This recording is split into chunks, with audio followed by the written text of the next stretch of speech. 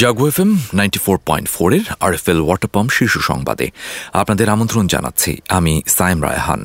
শুরুতেই সংবাদ শিরোনাম। চেষ্টা করেও মার্কিন প্রতিনিধির সাক্ষাৎ পায়নি বিএনপি, বললেন ওবায়দুল কাদের। আজও বিপজ্জনক ঢাকার বায়ু। তুরস্ক সিরিয়ায় ভূমিকম্পে মৃতের সংখ্যা ছাড়ালো ৪৫,০০০। করোনায় আরও ৬১১ মৃত্যু, শনাক্ত ১,১৩,০০০। এবং নিউজিল্যান্ডের রান পাহাড়ে চাপা পড়ে বড় হার মেয়েদের। এতক্ষণ শুনছিলেন সংবাদ শিরোনাম, এবারে চলে যাব বিস্তারিত সংবাদে।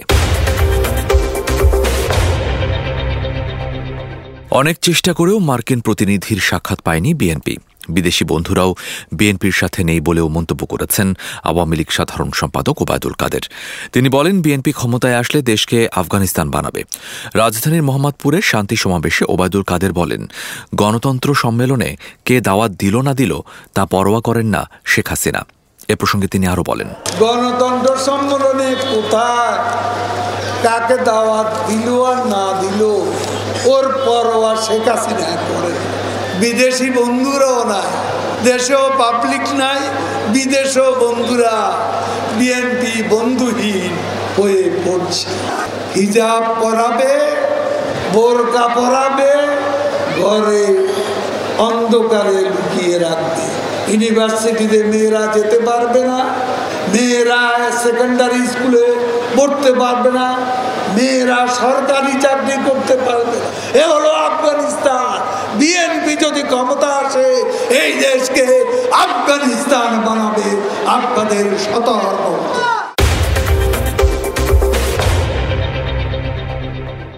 বিশ্বজুড়ে আবহাওয়ার মান পর্যবেক্ষণকারী সংস্থা IQAir তথ্য বলছে, দূষণের সর্বোচ্চ মাত্রায় পৌঁছেছে ঢাকার বায়ু। শহরের বাতাস আজও বিপজ্জনক। ৩২৯ স্কোর নিয়ে আজ IQAir দূষিত শহরের তালিকায় শীর্ষে বিপজ্জনক শ্রেণীতে রয়েছে ঢাকা। শনিবার সকাল ৮:৩০টায় IQAir এর তালিকায় দেখা গেছে ৩০৯ স্কোর নিয়ে ঢাকার পরের অবস্থান বিপজ্জনক শ্রেণীতে রয়েছে ঘানার আকরা। ২১৩ স্কোর নিয়ে এর পরের অবস্থানে রয়েছে চীনের বেইজিং।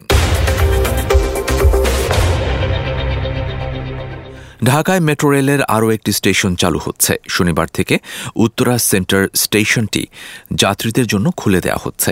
এদিন থেকে এই স্টেশনটিতে যাত্রীরা মেট্রো রেলে ওঠানামা করতে পারবেন। বর্তমানে আগারগাঁও, পল্লবী ও উত্তরা উত্তর স্টেশন এই ৩টি স্টেশন চালু রয়েছে। উত্তরা সেন্টার স্টেশনটি খুলে গেলে 4টি স্টেশন উন্মুক্ত হবে। এছাড়া আগামী ১ মার্চ মিরপুর ১০ নম্বর স্টেশন খুলে দেওয়া হবে। এরপর পর্যায়ক্রমে উত্তরা সাউথ, মিরপুর ১১, কাজীপাড়া ও শেওড়াপাড়া স্টেশন সাধারণ যাত্রীদের জন্য খুলে দেওয়া হবে।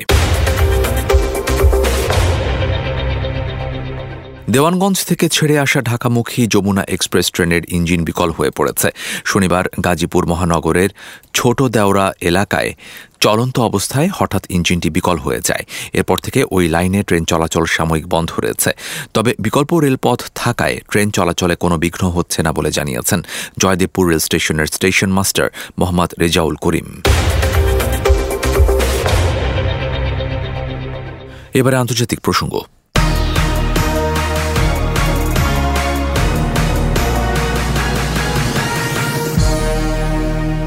তুরস্ক ও সিরিয়ার সীমান্তবর্তী অঞ্চলে ৬ ফেব্রুয়ারি আঘাত হানা ভয়াবহ ভূমিকম্পে নিহতের সংখ্যা ৪৫,০০০ ছাড়িয়েছে। এর মাঝে তুরস্কে ৩৯,৬৭২ এবং সিরিয়ায় ৫,৮০০ মানুষের মৃত্যু হয়েছে।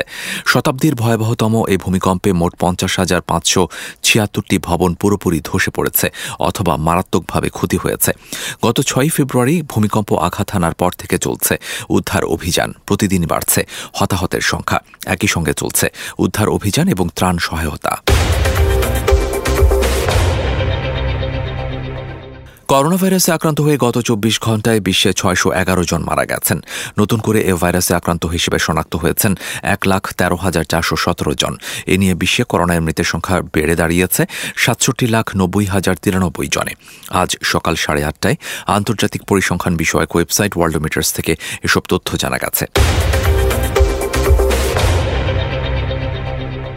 পাকিস্তানের করাচি পুলিশ প্রধানের কার্যালয়ে বন্দুকধারীদের হামলায় অন্তত 9 জন নিহত হয়েছেন। আহত হয়েছেন আরও প্রায় 18 থেকে 20 জন। নিহতদের মধ্যে 5 জন জঙ্গি এবং 4 জন সীমান্তরক্ষী ও পুলিশ সদস্য রয়েছেন। স্থানীয় সময় শুক্রবার সন্ধে 7:15টার দিকে এ বন্দুক হামলার ঘটনা ঘটে। এরপর টানা প্রায় 4 ঘণ্টা অভিযান চালিয়ে রাত 11:15টার দিকে পুলিশ প্রধানের কার্যালয়টি জঙ্গিমুক্ত ঘোষণা করেছে আইনশৃঙ্খলা বাহিনী। জাপানের অত্যাধুনিক মডেলের একটি রকেটের উৎক্ষেপণ ব্যর্থ হয়েছে। দেশটির মহাকাশ সংস্থার ধারণা, রকেটের জ্বালানি প্রজ্বলন সংক্রান্ত সমস্যার কারণে উৎক্ষেপণ প্রচেষ্টা ব্যর্থ হয়েছে। স্থানীয় সময় শুক্রবার সকাল 10টার দিকে H3 নামের রকেটটি জাপানের দক্ষিণ পশ্চিমাঞ্চলীয় তানেগাশিমা মহাকাশ কেন্দ্র থেকে উৎক্ষেপণ প্রচেষ্টা চালানো হয়। নতুন এ রকেটটি 2001 সালে প্রথম উৎক্ষেপণ করা জাপান অ্যারোস্পেস এক্সপ্লোরেশন এজেন্সির H2 মডেলের রকেটের উত্তরসূরি। এবারে খেলার খবর।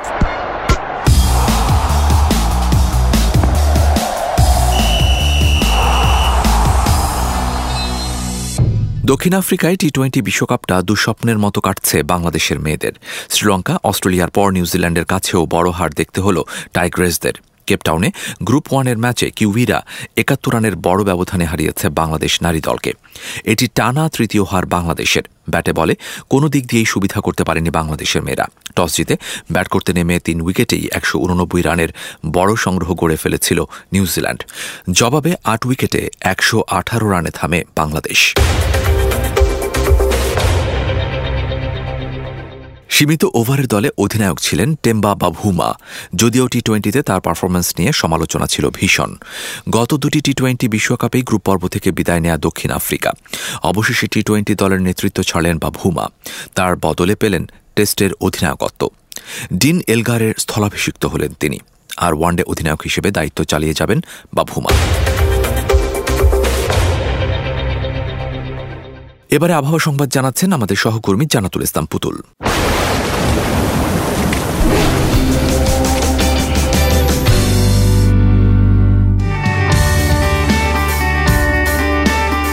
ধন্যবাদ আপনাকে। জানিয়ে দিচ্ছি আজ সকাল 9টা থেকে পরবর্তী 24 ঘন্টার আবহাওয়ার পূর্বাভাস। পূর্বাভাসে বলা হয়েছে অস্থায়ীভাবে আংশিক মেঘলা আকাশ সহ সারা দেশের আবহাওয়া প্রধানত শুষ্ক থাকতে পারে। তবে ঢাকা, খুলনা ও বরিশাল বিভাগের 2-1 জায়গায় হালকা অথবা গুড়ি গুড়ি বৃষ্টি হতে পারে। সেই সাথে ভোরের দিকে দেশের নদী অববাহিকার কোথাও কোথাও হালকা কুয়াশা পড়তে পারে। সারা দেশে রাতের তাপমাত্রা সামান্য বৃদ্ধি পেতে পারে এবং খুলনা ও বরিশাল বিভাগে দিনের তাপমাত্রা সামান্য হ্রাস পেতে পারে। সেই সাথে দেশের অন্যত্র আবহাওয়া প্রায় অপরিবর্তিত থাকতে পারে। এছাড়া আজ ঢাকায় সর্বোচ্চ তাপমাত্রা রেকর্ড করা হয়েছে 29.4 ডিগ্রি সেলসিয়াস এবং সর্বনিম্ন 17.8 ডিগ্রি সেলসিয়াস।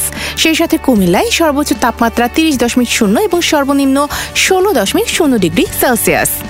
আজ ঢাকায় সূর্যাস্ত সন্ধ্যা 5:55 এবং আগামীকাল ঢাকায় সূর্যোদয় হবে ভোর 6:29। এই ছিল আমার হাতে থাকা আবহাওয়ার সর্বশেষ পূর্বাভাস। ফিরে যাচ্ছি স্টুডিওতে। এতক্ষণ আবহাওয়া সংবাদ জানাচ্ছিলেন আমাদের সহকর্মী জানাতুল ইসলাম পুতুল। ধন্যবাদ আপনাকে। আরএফএল ওয়াটার পাম্প শীর্ষ সংবাদ এ পর্যন্তই।